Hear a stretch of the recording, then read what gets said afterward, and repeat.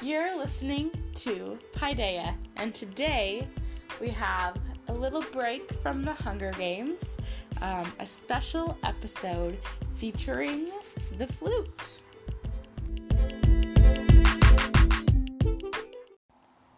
Today I wanted to take the chance to highlight the work of a woman in a field dominated by white men.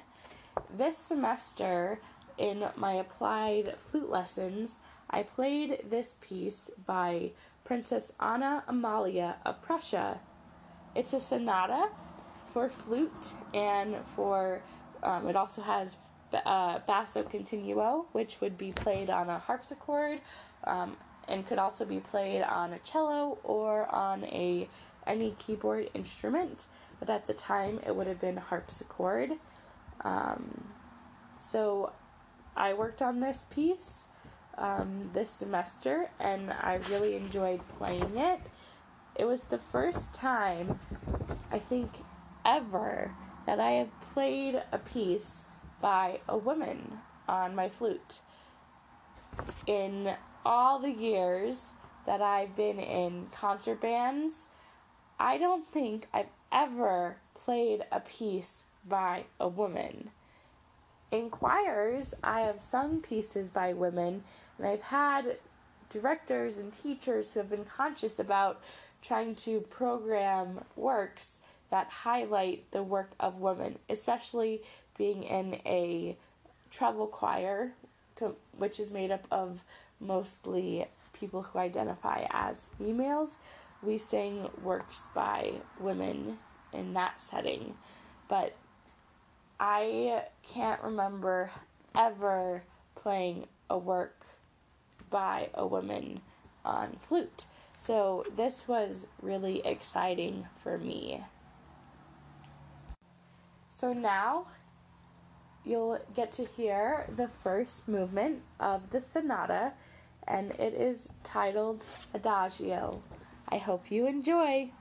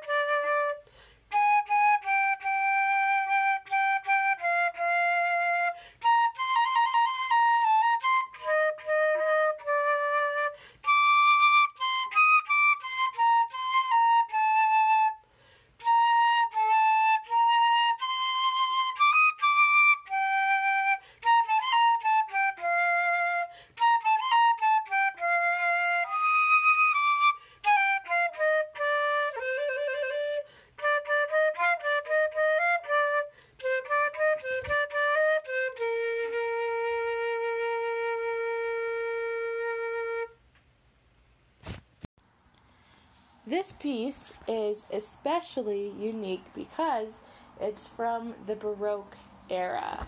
The Baroque era is one of the earlier periods of classical music and probably the earliest period of flute music. It's right around when the modern flute got invented. Of course, there were ancient, more folk wooden flutes before then, but the Baroque era was really when the modern flute became popular and got invented.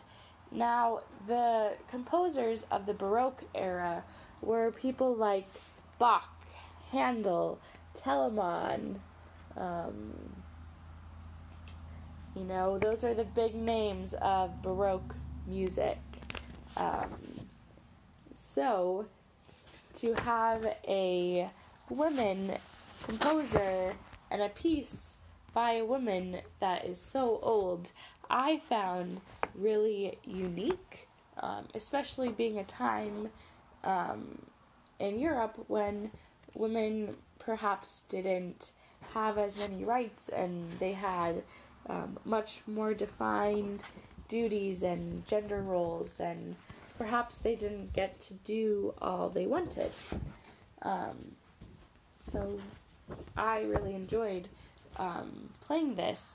I personally love playing Baroque music.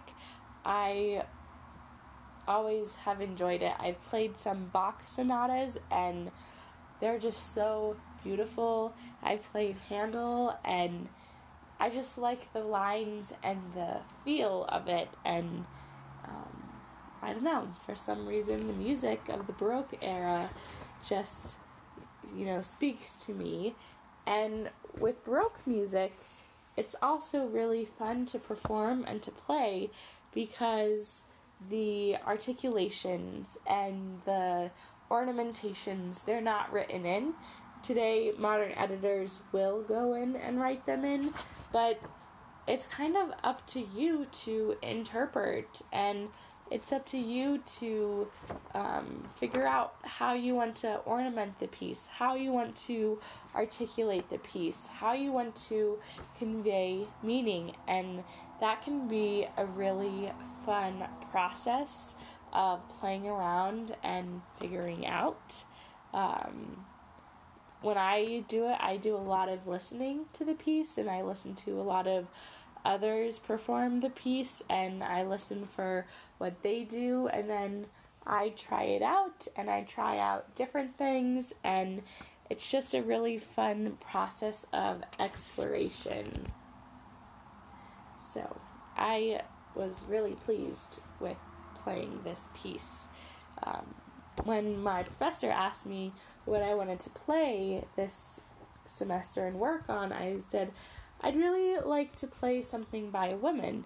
I had gone to a few recitals early in the year where the whole program for these flute recitals was works by women, to highlight that and to play more sort of diverse repertoire from the flute canon and bring awareness to it.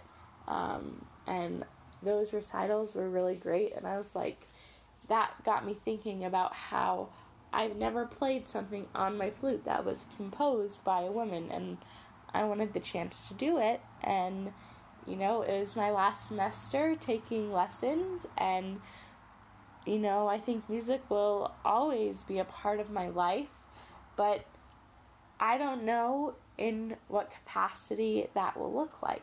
I don't think I'll be taking flute lessons or performing, solos on my flute. Maybe I'll find a community orchestra or community band to join, so I can keep playing. But, now that I'm done with college, my music life will look different. And, I've always loved music and still do, and it's something that I want in my life forever, which is one of the reasons I chose the college I chose. was to be able to participate and keep playing music. But now that that's over, I'm going to have to figure out how to keep it in my life, and that's kind of daunting. Anyway, I thought, like, if not now, when will I get the chance to do that?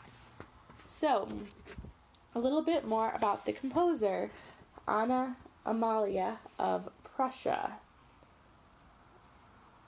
So, she was part of the royal family of Prussia, and she was the 12th child of Frederick Wilhelm I and Queen Sophie Dorothea, the youngest sister of Frederick the Great, and she was born in Berlin.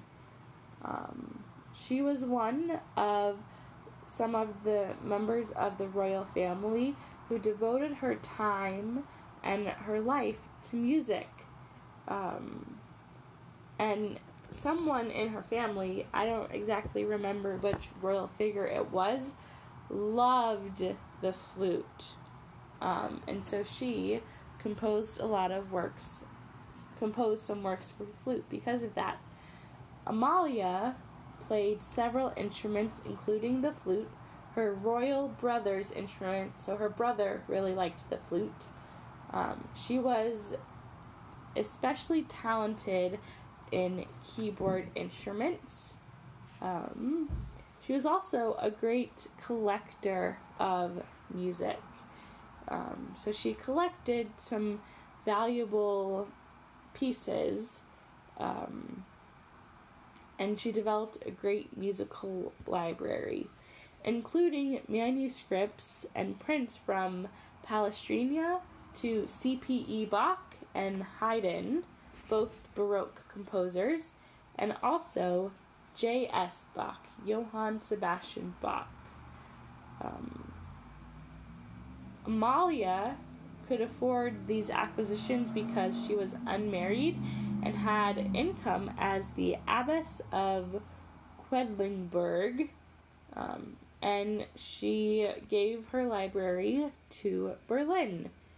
And her collection in 1914 was moved to the Prussian State Library. So, yeah, that's a little bit more about Anna Amalia, part of the royal family, and her brother loved the flute, and she played the flute and wrote for the flute to please her brother. So that's a little bit more background about the piece. Now, here is the second movement of the sonata, entitled Allegretto. I hope you enjoy it.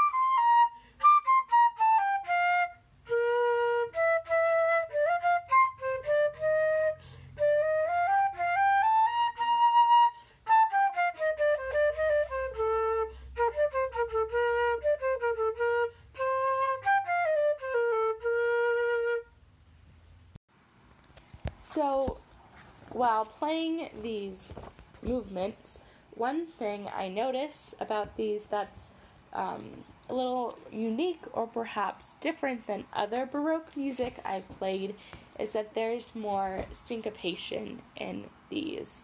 So syncopation is when you're off the beat. So,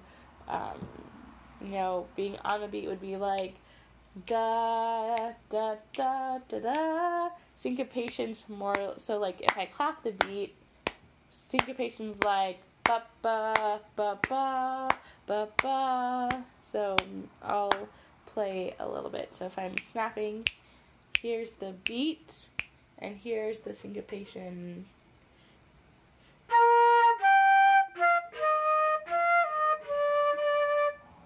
Or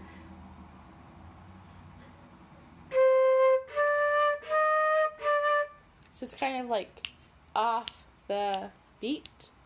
So that's one thing that's unique. And also, while playing the second movement, something that stood out to me was that she packs a lot of notes into her pieces. I am not perhaps performing this second movement up to performance tempo because my fingers can't quite move that fast. But if you know about music, the rhythms and like the notation are like divided. So you have your quarter note, which is a whole beat, and you have an eighth note, which is half a beat in like 4/4 time. Then you have 16th notes, which is 1/4 of a beat. But in this second movement, Allegretto, I encountered like 64th notes. So like very minuscule parts of the beat. So very broken up, a lot of notes fit in there. The rhythm was very unique and challenging, and I encountered rhythms I'd never seen before, although that happens a lot whenever I play a new piece. I also noticed a lot of triplet, like she uses a triplet motive throughout, and so the triplet is like the feeling of like 1 2 3 1 2 3 triplet triplet. So she uses that, and I don't think it's uncommon in Baroque music, but I'm just glancing at some of Handel's work. I have a book of a lot of his sonatas. Oh, I do see one piece where he uses triplets, but a lot of his work does not. And a lot of the Baroque music that I personally played has not used triplets as much as Anna Amalia. She also kind of moves between like the more eighth note and triplets more than perhaps other composers, and moving between like an eighth note to like a da da da da and a da da da da da da da da da da da. That's a hard skill, and it is done in later music. I don't see it as much in Baroque music, so that is something interesting to note. Yeah, I really enjoyed playing this sonata. There is a third movement, which unfortunately I did not get to learn. It's in a different meter. So meter is kind of like how time is organized in music. The first movement, Adagio, da da da da, that goes like this.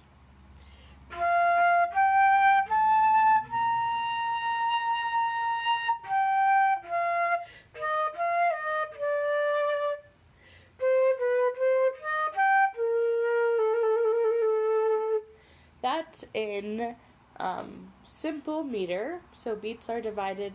Oh, I guess it changes because there's some triplets, but